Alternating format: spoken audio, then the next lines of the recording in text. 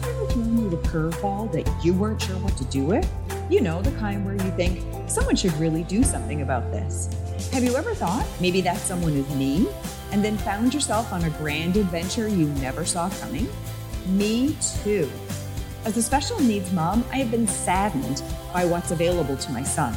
But instead of wallowing in it, I decided to do something about it. Along the way, I'm meeting extraordinary people and having the most wonderful experiences I never thought I'd have. I'm so inspired by what's happening around me that I want to share it all with you. Living Your Legacy is a community where ordinary people who have been called to create something bigger than themselves can come together to be inspired, connect, learn, and live into the legacies they want to see in the world. I'm your host, Michelle Slaney Travato, and this is the Living Your Legacy podcast.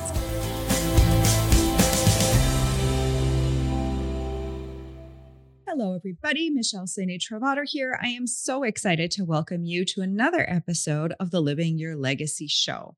As always, I love to talk to legacy makers, people who are out in the world creating positive ripples of change that literally change the ocean for everybody else that's swimming around with them. And today is no different. So I'll start by saying that as a parent of a young adult with disabilities, one of the biggest worries that I have for him, my son, is as he ages out of the school system, what will his life look like? Is he going to be able to be gainfully employed in a job that fulfills him and leaves him feeling like he's making a mark in the world and making a difference, which interestingly enough, research says is what most of us actually want? Or is he going to end up just getting hired in some kind of job that leaves him feeling kind of alone and lonely and unfulfilled? And that's a big worry for me. And I know for so many other families with kids with disabilities, this is the similar concern I hear from them. What's going to happen to my child? Will people hire my child? Will he or she be able to work in a place where they love going, where they feel like they're contributing something to the fabric of society? We all want that for our children. And of course, that fear sits with me. My son's had a number of work experience placements and they haven't gone so great. And so he's actually worried about that, as am I. And along the way in my podcast and being introduced to amazing people, I was introduced to our guest today. And when she started talking, she took my breath away. I was so enthralled with everything she said, with her heart and how big her heart is for the community of people she serves. So I invited her to come on the show. And today I am so excited to talk to her, to hear what she's doing and why she's doing these things that literally change the world for a whole bunch of people. So let me introduce you to my new friend, Stephanie Brasley. Stephanie has written this beautiful bio that I totally enjoyed. So I'm going to read this out to you. As a lifelong educator, Stephanie has spent most of her 30-year teaching career in public education. Right there, she owned a piece of my heart because that was my background too. She has been a case manager for special education students, co-taught math and English classes, and taught reading classes. During the last 4 years prior to her current position, she coordinated a transition program in the high school she taught in. In this position, she had her students volunteering, participating in internships, and running several different community activities like monthly dances and movies at a local theater. That sounds like so much fun. As the project search coordinator and instructor, she works with the host business, Concord Hospital, to create internships, develop opportunities to learn employability skills. That's so awesome.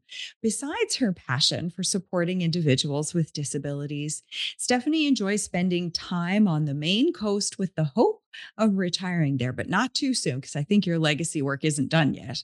She also enjoys reading, gardening, and spending time in nature. Stephanie, I am so excited to have you here. Thank you, Michelle. I am excited to be here, and I very much appreciate you giving me this opportunity to speak about, well, a lot of these things, transitioning out of high school and helping young people who, you know, have maybe struggled in the school setting and hopefully helping them to have some success in the workforce. Mm, And that's what Project Search is all about, I love is having that. that opportunity. So, yes, yeah. Perfect. So let's Um, start. I start all my shows with this question. So the question is this: when you were in grade 4 and the teacher asked what you want to be when you grow up, pretty sure the project search coordinator was not on your radar because my guess is it maybe didn't even exist back then. So even if it was around, you would have had no idea it existed. So what did you want to be? And did you do that? No. One, I believe back then I wanted to do something with animals. You always are like a vet or, Mhm. something in that field. So no, I did not end up in that field at all. I actually followed in my mother's footsteps, and went into education. And she had been a special educator for a long period of time. And when I said that I'm, going into college and I was actually going to go into psychology. Mhm. Um, didn't turn out so well for me. But I then did a summer program that had me working with a young man with Down syndrome, Mhm. and I fell in love. I fell in love with working with individuals with disabilities and the opportunity to see them grow. So I changed my major and I went into become a special educator. And the rest has kind of been history. So 30 years in, so I must enjoy it. You must. And I have to tell you, as a parent of a special needs child, that just makes my heart sing to hear you say that you fell in love with working with this group of people, that something about helping them achieve their goals just resonated with you enough to make you want to stay for 30 years. I love that. Yes, yes. And as I said, working in a public high school for most of my career has led me to the opportunity of being in classes, but also working one on one with individuals and really getting to know their strengths, Hmm. their areas that they struggle with, Hmm. and really helping them to carve out what pathway they want to take as they exit high school. And so many of our young people are struggling with that. They Hmm. don't know because nobody's kind of guiding them. Hmm. And we had a lot of conversations because as special educators, is that um, we had to get through certain curriculum. You have to get through the Hmm. credits to graduate. But we were missing out on some things that really would help many of the individuals that I was working with to gain more of those skills that would put them in a better place as they left, which they weren't going to college necessarily. Hmm. They were looking to get into the workforce, and how were we helping them to do that? And I think we kind of at points missed the boat on that. And I became pretty passionate about how can I support young people with um, taking that next step, giving them the skills that they need to prepare for employment. Hmm.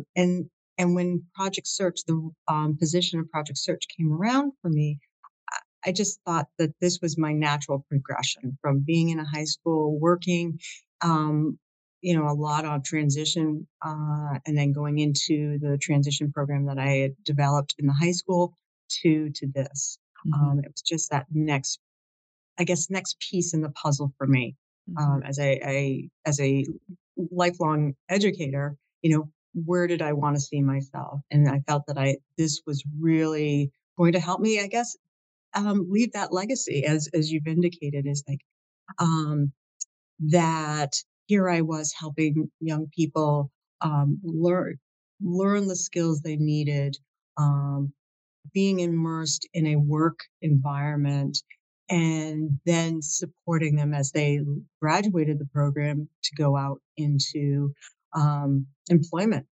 And that's part of what we do as well. Once Mhm. they graduate, we work with them for a period of time after to get that employment piece in place.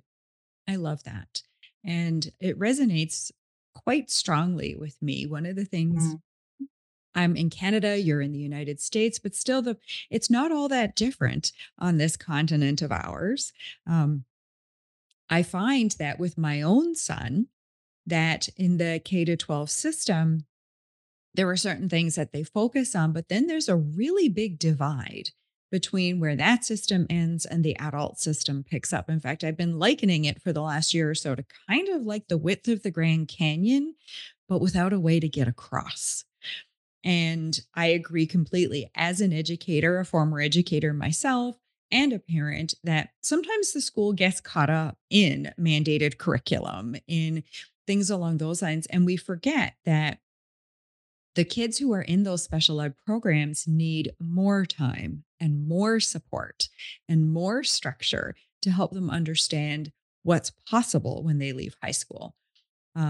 When you look at your average neurotypical kid, these are conversations that parents have with their children usually very early on, right? What do you want mm, to be? What mhm, are you interested in? Or you seem to have an aptitude for this. Let's get you into some volunteering. Let's go try this out. Let's go see this job.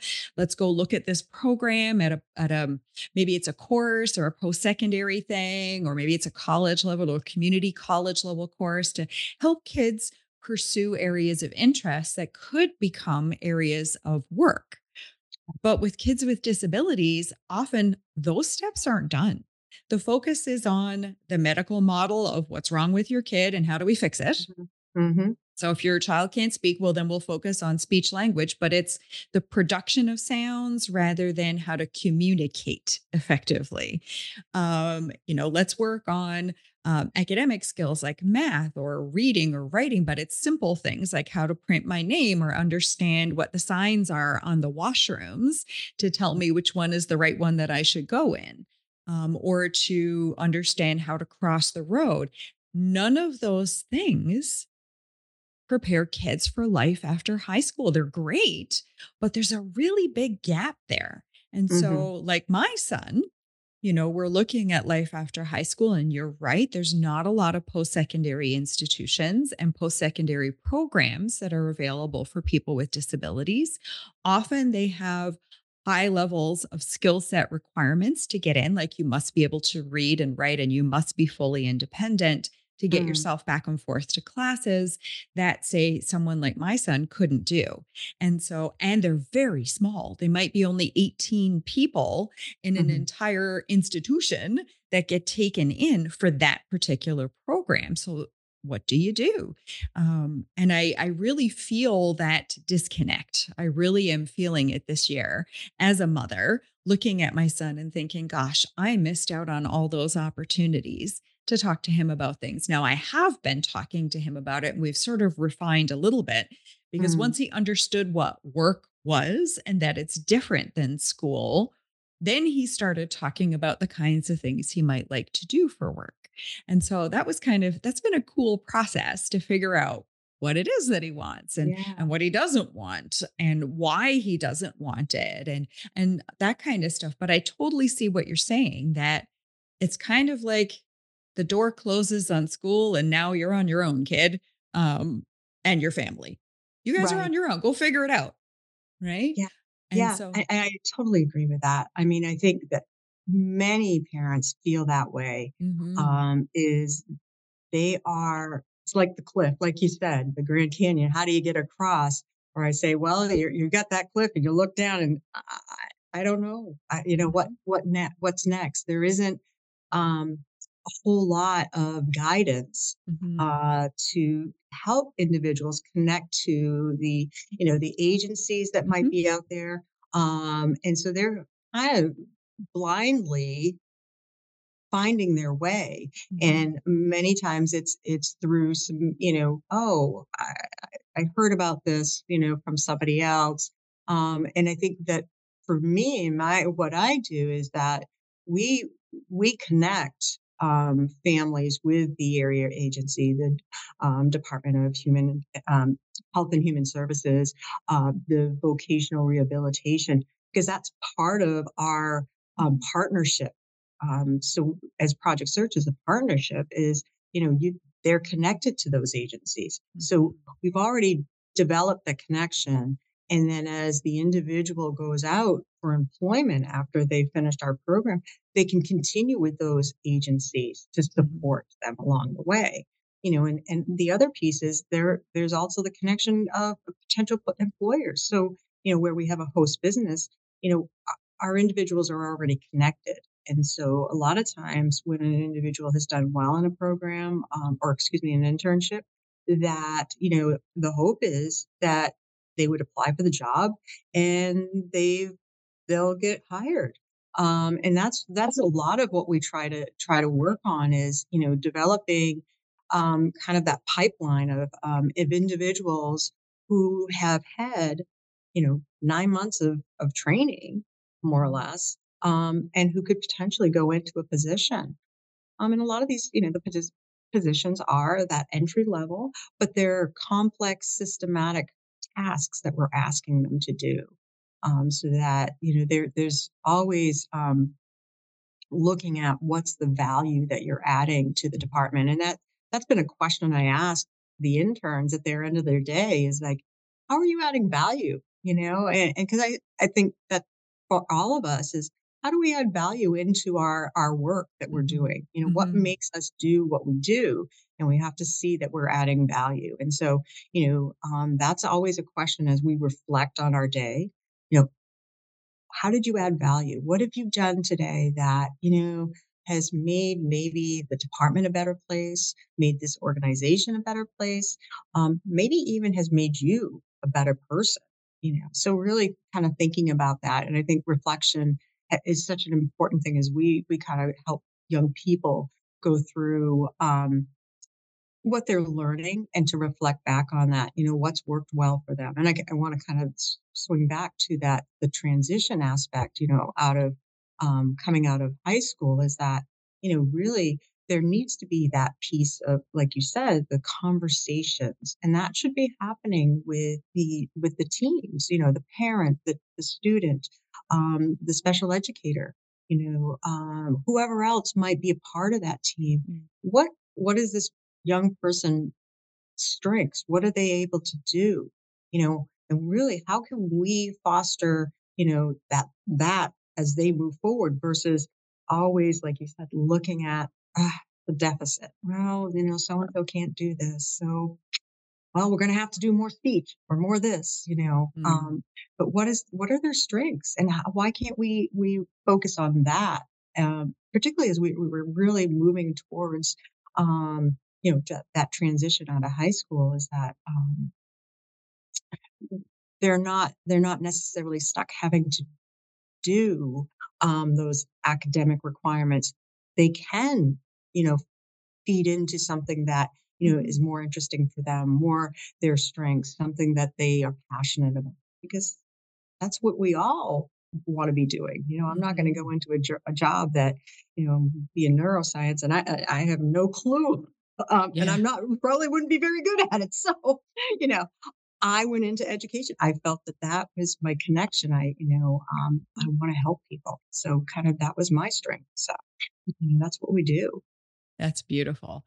And I noticed a word that you've used a couple of times. And for those on the podcast, you can't see this, but behind Stephanie, she has a beautiful background of a bridge.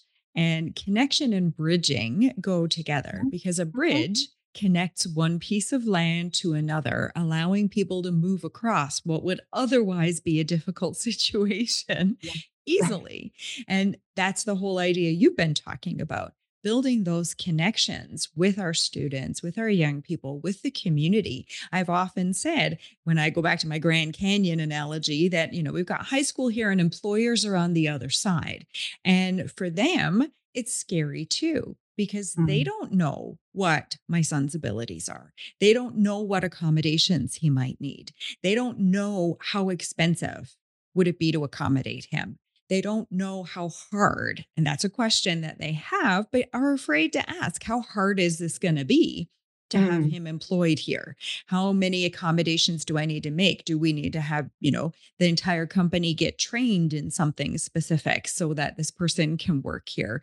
And so I see that that big divide can mm, literally be bridged by people like you who understand both sides of the equation, what employers are looking for, but also the skill sets and the abilities of the people you've got so that you can actually build those bridges and the connections for them so that everybody can cross the bridge, not just a one-way street, but both sides.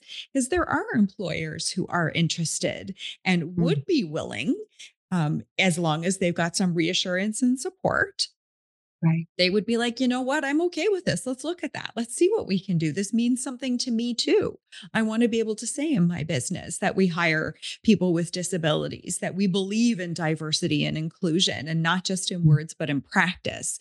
And, then there's the other side with the people who want to be employed and want to, like you said, add value, be fulfilled, be gainfully employed, become productive members of society. They're good for the economy when they do that, for sure. correct. Right. So, let's talk a little bit about project search. I want to really focus in on this because that's the vehicle that you're using right now to drive across that bridge. Right. So, tell us what it is, how it kind of came about, what they do. Tell us a Sure. little more about that. Well, it really started in Cincinnati at Cincinnati's Children's Hospital Mhm, in 1996.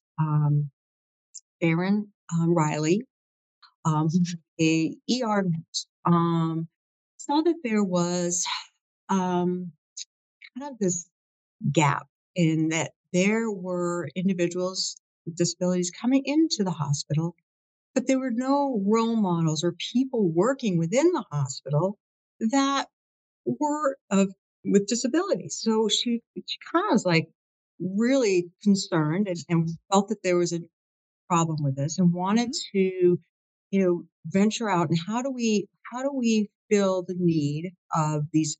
There were a lot of high turnover jobs, high turnover.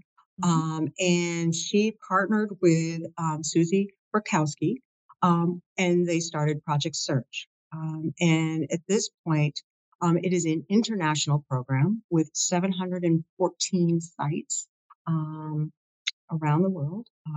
Currently in the United States, 48 states do have Project Search sites. Here in New Hampshire, our small little state, we have five mhm, sites. Concord Hospital is being one. And so uh, we've been on the site, this Concord Hospital site, for 15 years. And so of that 15 years, I've been here 5 years. So still, kind of new to the program, but I feel like I'm pretty confident in what I'm doing after mhm, 30 years of education. mhm, Um, so what we do is work with individuals with disabilities, preparing them for employment. We're looking to the outcome is competitive employment, which means at least 16 hours a week of work. It is meaning that it's not seasonal and that it's a competitive wage. And it's jobs that other people without disabilities would be doing. mhm, So that's what we look for. That's our outcome. And what we do is we work with um, the individuals not only in a training room, but then out in actual internships that we have developed here in the hospital in different departments. So we have departments that we work with food service, we mhm, work with the ED department, we've worked with security, we've worked with central processing. Um, we've so variety. And a lot of the positions that we're putting our interns into require them to learn those systematic, complex tasks. Stocking. We have people making kits.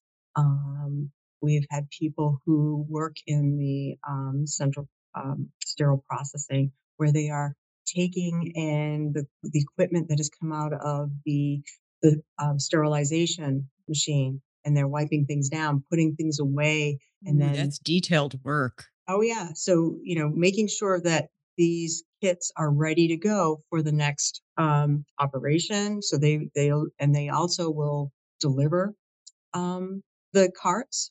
So a lot of different opportunities that we've provided for the interns that attend the program. Mhm.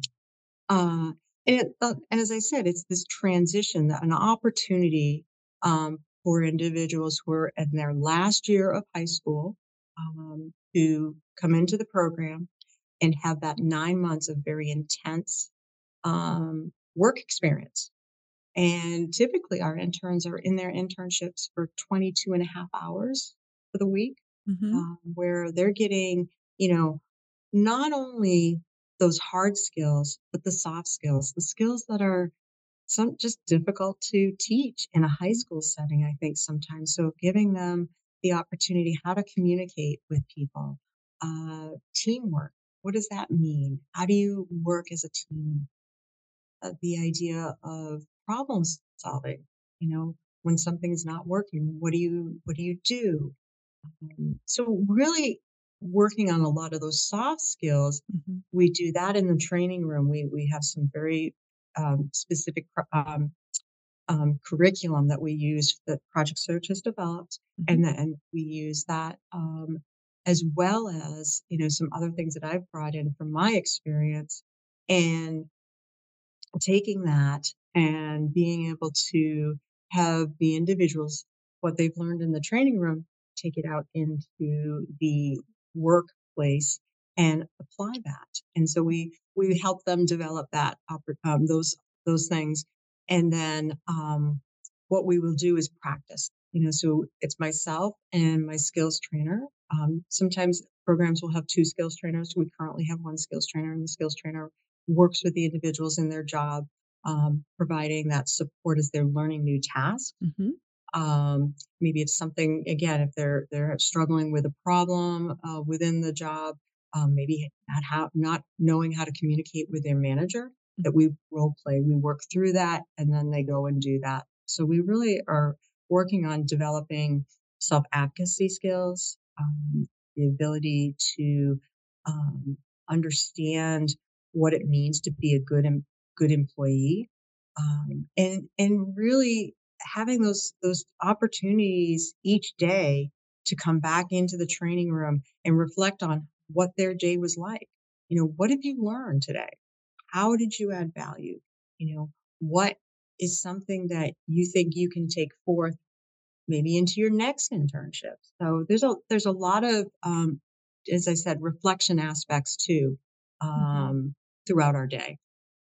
That's amazing. My heart just keeps expanding. It just keeps getting bigger and bigger and bigger the more you talk about this project. I'm so inspired by that because as a parent, I have been sitting thinking, who's going to help me build these bridges, who's going to help me collect my son and arm him with the tools that he will need for specific jobs, because I don't know what every specific job needs, right? And so I've been listening to you and thinking that's so impressive. Do you have a rough idea of how many people with disabilities have been served through the search party project? Just a rough idea. So I've got my research. Fantastic.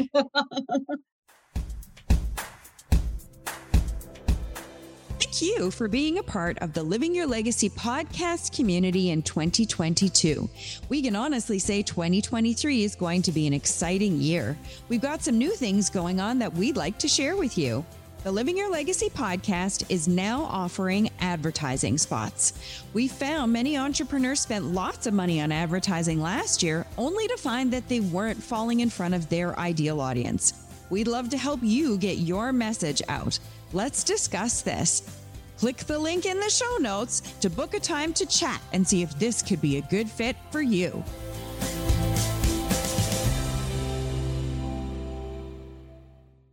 So enrolled in 2021-22, there were 3,855 that were enrolled uh, at that time. Let's see here. We were looking at so approximately, and that's just within that time period. So typically for like our program, we are looking at anywhere between um, 6 to 10 interns that we take. So we are smaller, Mhm. and that over the 15 years we've served here this 109 individuals. Again, So my heart just is like bursting with excitement.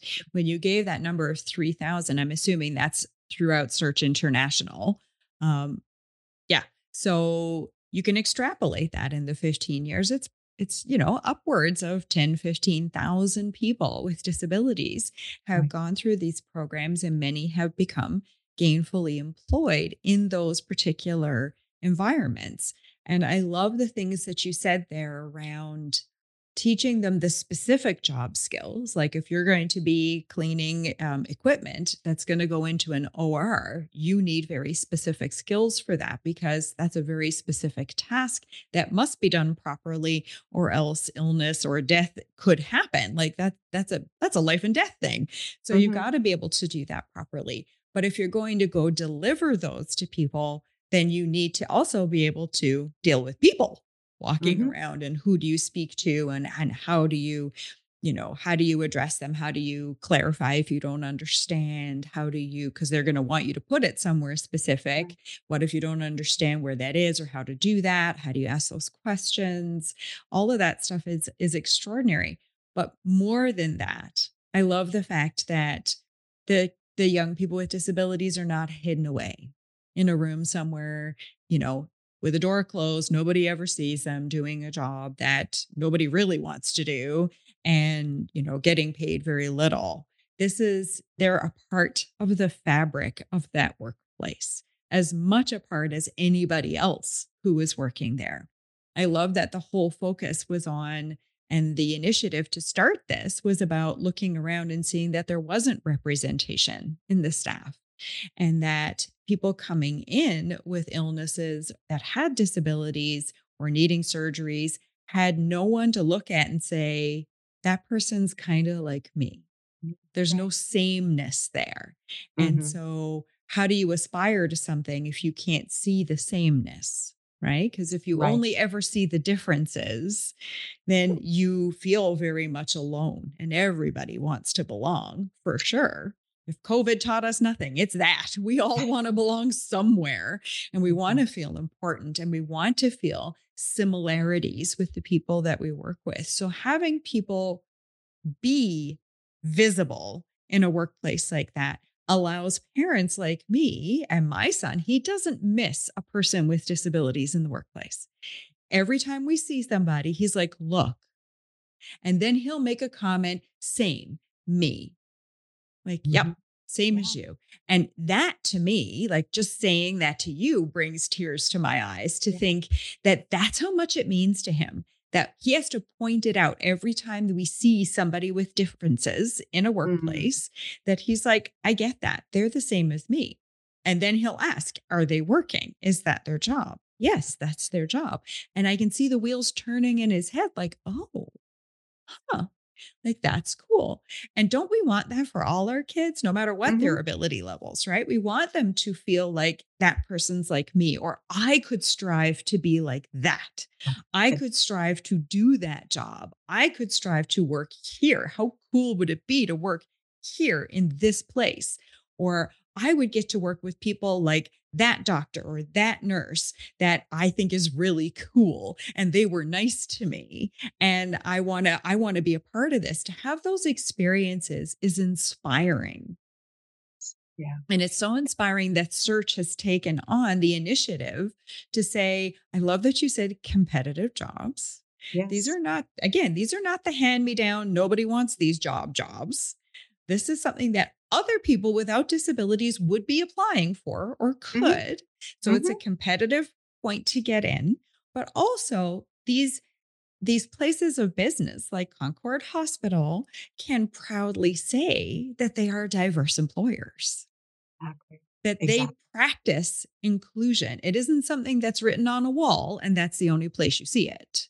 It's something that in the very fabric of what they do every single day, everybody is just there. Right. I love that. Yeah, exactly. And I think that that's the beauty of this program is that allowing individuals with disabilities to, as you said, just be in positions, be around the people. Um, I think the other piece that you had said was about your son recognizing and seeing other people, and those people are role models to him. Mhm. That he's striving like, oh, I could do that. I can work that.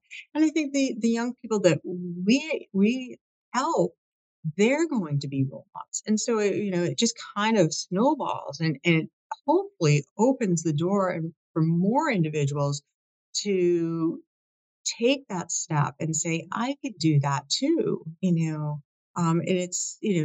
that's what is the beauty of all of this is the excitement of really uh, giving individuals this opportunity to uh, live out their fullest life. Mhm. And so when we talked before this call, you had mentioned a couple of things around some of the people that you've worked with having gained successful jobs and now living either semi independently or independently. Could you speak a little bit to that? Because search just what happens with you guys, that's not the end of it for these individuals, it's the beginning. So could you maybe extrapolate a little and talk a little about their lives and how this has kind of grown over the time you've been there? Yeah. So, like I said, we do work with the individuals after graduation. So we have a celebration to, um, really send them off onto their next journey of employment. And so once they're do that, we our hope is though that they are employed before graduation. That doesn't always happen. Mhm. So once they've graduated, we work with them, continuing to develop the opportunity to go out and interview, go to some onboarding if they have been hired, and then watching as they continue on. So we're always connecting with them to ensure that one, there's still things are still going okay. Has there been any change in the employment? And how can we support them, continue to support them? And so we do that the following year. So after Mhm. they've graduated that second year, we do a lot of that follow up with them to ensure that things are going along well for them. And then we also work with the adult agency, because at that point, that piece is picked up by them, by Mhm. the adult agency. So they may have a case manager, or maybe they have the supported employment piece because, as I said, we work with them to determine are those the things that they're going to need. Mhm. And kind of coming back to the accommodation piece, really thinking about what are those accommodations that they might need. And a lot of what we do is when we're working with them here in their internships, we identify different accommodations. And a lot of times those accommodations are very minimal or do not Mhm. cost a lot. And so Mhm. again, like you had talked about, employers really concerned about, oh, how are we going to do this? What kind of accommodations they're going to need? Is this going to be expensive?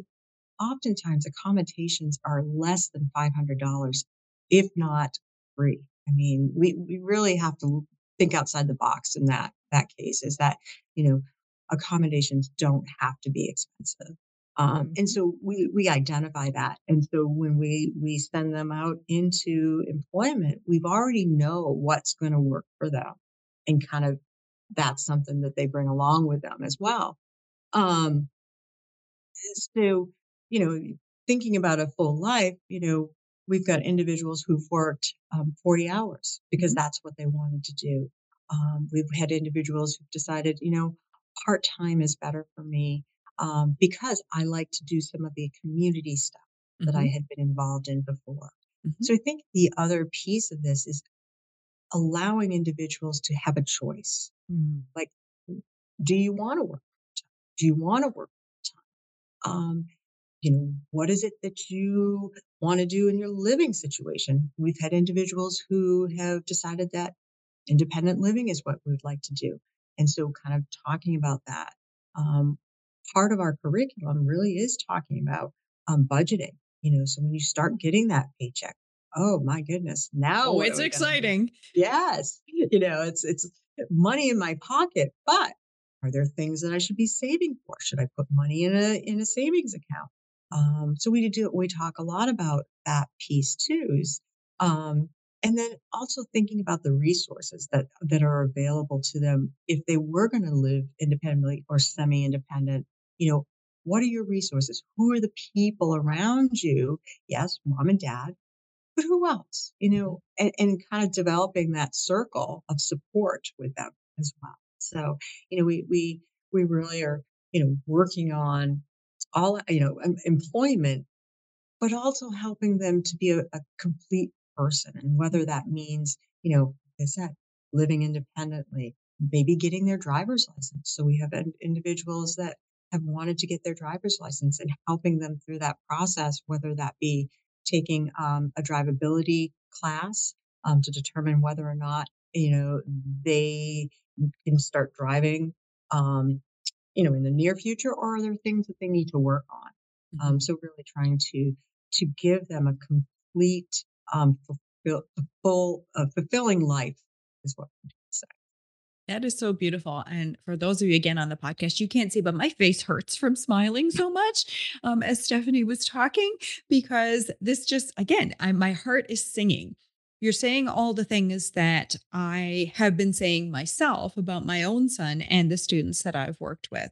And again, I'm looking at that bridge on the picture behind you and thinking that that's what you are providing, is that bridge to the other side, to employability and a fulfilled life, a bridge for employers to be able to come over and say, okay, so here's the things I'm worried about. I don't want to be sued for being worried about them or not getting it right.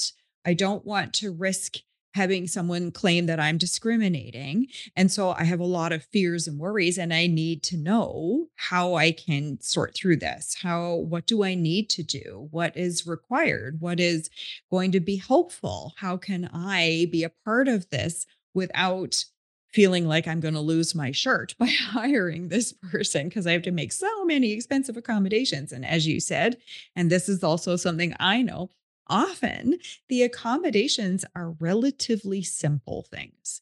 There are Mhm. often other associations or organizations involved with people with disabilities that can provide, say, for example, tech that they Yeah. might need. It does not necessarily have to be the employer that's actually purchasing and providing that. And so having somebody or an organization that somebody can turn to and say, so I'm nervous, but I'm potentially interested.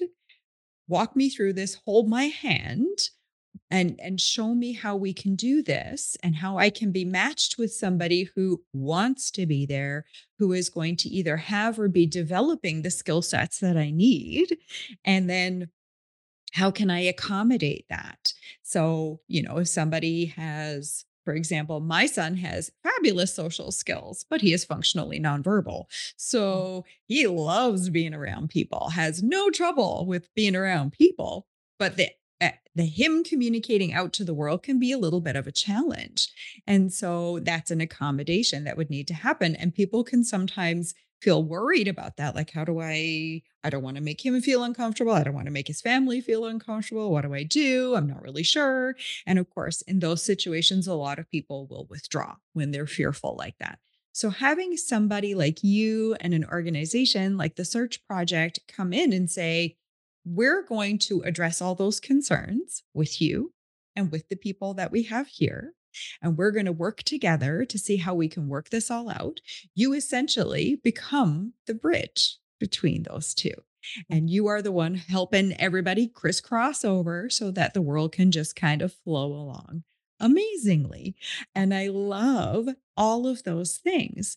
Um, and I love how you have functioned in a role that just seems such a natural fit to you. Like, this is not stuff I can tell you've made up. This is you yourself with your really big heart yes. speaking into all this and speaking hope and possibility into both the community of disabled people you work with and the employers that you work with to say, this is all possible, guys. We put on our creative thinking hats. If we're all willing to give a little, we can all gain a lot.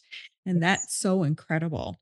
I wanted to just read out what you wrote about your legacy because it's a question I ask all my guests. What's the legacy you're living into? And again, it inspired me so much. So I thought I'd share it with our audience. You wrote, I hope my legacy is to give the individuals I work with the strategies and tools to be the best versions of themselves. This version includes working, having a voice, being independent in ways that make sense for the individual, and living their best life, which you have talked about over and over again. And here's something else she said, folks. She's so humble. Honestly, I don't see myself as an expert because I am always learning. I have a lot of experience in public education and an understanding of transition services for individuals with disabilities. My zone of genius is making connections with students. It's important to me to have a relationship of respect and care for those I work with. And I think that is so beautiful. Because when we approach people from that position of respect and care, whether that is a person with disabilities or an employer, then we have the ability to forge amazing relationships so that people can, in fact, progress and move forward. And everybody can benefit from that. I think that that is just so extraordinary. Thank you so much for sharing all of that. So now, tell us if somebody is interested in learning about Project Search, how could they find out more information about it? Sure. Yeah. So I'm going to direct somebody to go to the national site, Mhm. which is www.projectsearch.us. And that's where you're going to gather a ton of information about Project Search. They have videos, there's information about programs, where you can find a program. Um, you know, and it's just amazing. Actually, you can also go out onto the YouTube, and there are a ton of videos just seeing individuals working in their internships and the success and the celebration that happens when a young person is gaining, I guess, that confidence in their abilities to work. And so it's truly an amazing program. I feel very grateful to be a part of it, Mhm. again, hopefully making a difference in Oh, I people. have this sneaky feeling you are. Yes. So So, I think so, for sure. So, how I'm sure there's going to be people in our audience who are thinking to themselves, I would love to talk to her. I would love to talk about how I can look at transitioning for my own child, or how can I bring more transition stuff into what I'm doing in maybe my own school if I'm a teacher, or you're an employer who's like, I never thought about this before, and I would love to just open the door for more conversation to see where this could go. How mhm. can people find you? Because I am sure they will want to. Well, let's start with an email address. S as in Stephanie, so S Brasley, Brasley at sau8.org. Um, that's probably the best way to get in touch with me. That's Um, perfect. And so, for those of you who are listening, this is also going to be in the show notes. So, if you happen to be driving, do not try to write this down while you're driving. No distracted driving. That is bad. Don't do it. But it'll be in the show notes for you as well. Stephanie, I am so impressed. As I said at the beginning, I was impressed by Project Search, and even more so impressed by you and your clear love for what you do and the clear sense that you have of how to be that transition person to help people move from one system into a different one, that being the school system into the work system, and looking at what life can be like for young adults when you focus on what's possible. We hear the word impossible a lot in our community. And if we switch it up and look at what is possible, we have the ability to create a profound legacy. And clearly, the Search Project has done that with the thousands of lives that have been touched by it. And that's just the people with disabilities that have gone through. By further extension, the employers, the other employees, and those workplaces, you can't help but be touched by that too in a positive light, right? To help Mhm. create understanding and compassion and inclusion and acceptance. Those things all come from what it is that you're doing. And I'm so thrilled to be able to shine a light on Project Search and on you specifically today. Thank you so much for joining us. Thank you so much, Michelle. I really appreciate again this opportunity and just having this conversation with you. I think that it's something that needs to be highlighted, and I'm so glad we were able to do this. So Yeah, me thank too. you. I'm so excited that we were able to connect because I think this is just amazing. So, I'm going to allow you to leave one kind of final thought with the audience. Is there something that you would like to just share with people before we go? A thought to leave them with? Oh gosh. um, yeah, I think that when we think about young people who are going out in the world, that having the opportunities, having the chance to grow and giving them that opportunity, I think that's the big piece is not putting low expectations on them, really giving those high expectations because oftentimes they want to rise to those expectations and you just need to give them that opportunity to do so. So, I love yeah. that. So let's not put limiting beliefs on the people in our lives because the trouble Mhm. with having the bar low is that everybody reaches it. We need to raise the bar a little and allow our people with disabilities to literally soar. Thank you so much for being with us Thank today, you. Stephanie.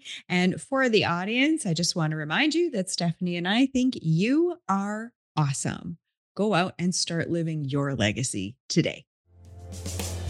Does the thought of follow up give you a foul taste? Do you find yourself wondering how you can ever stand out from the crowd but need it to be easy and convenient?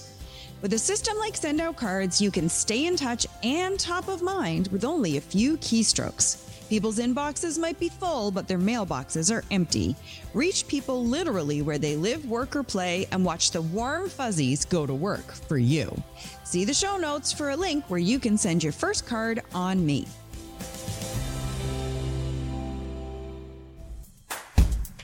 Thank you so much for joining us today.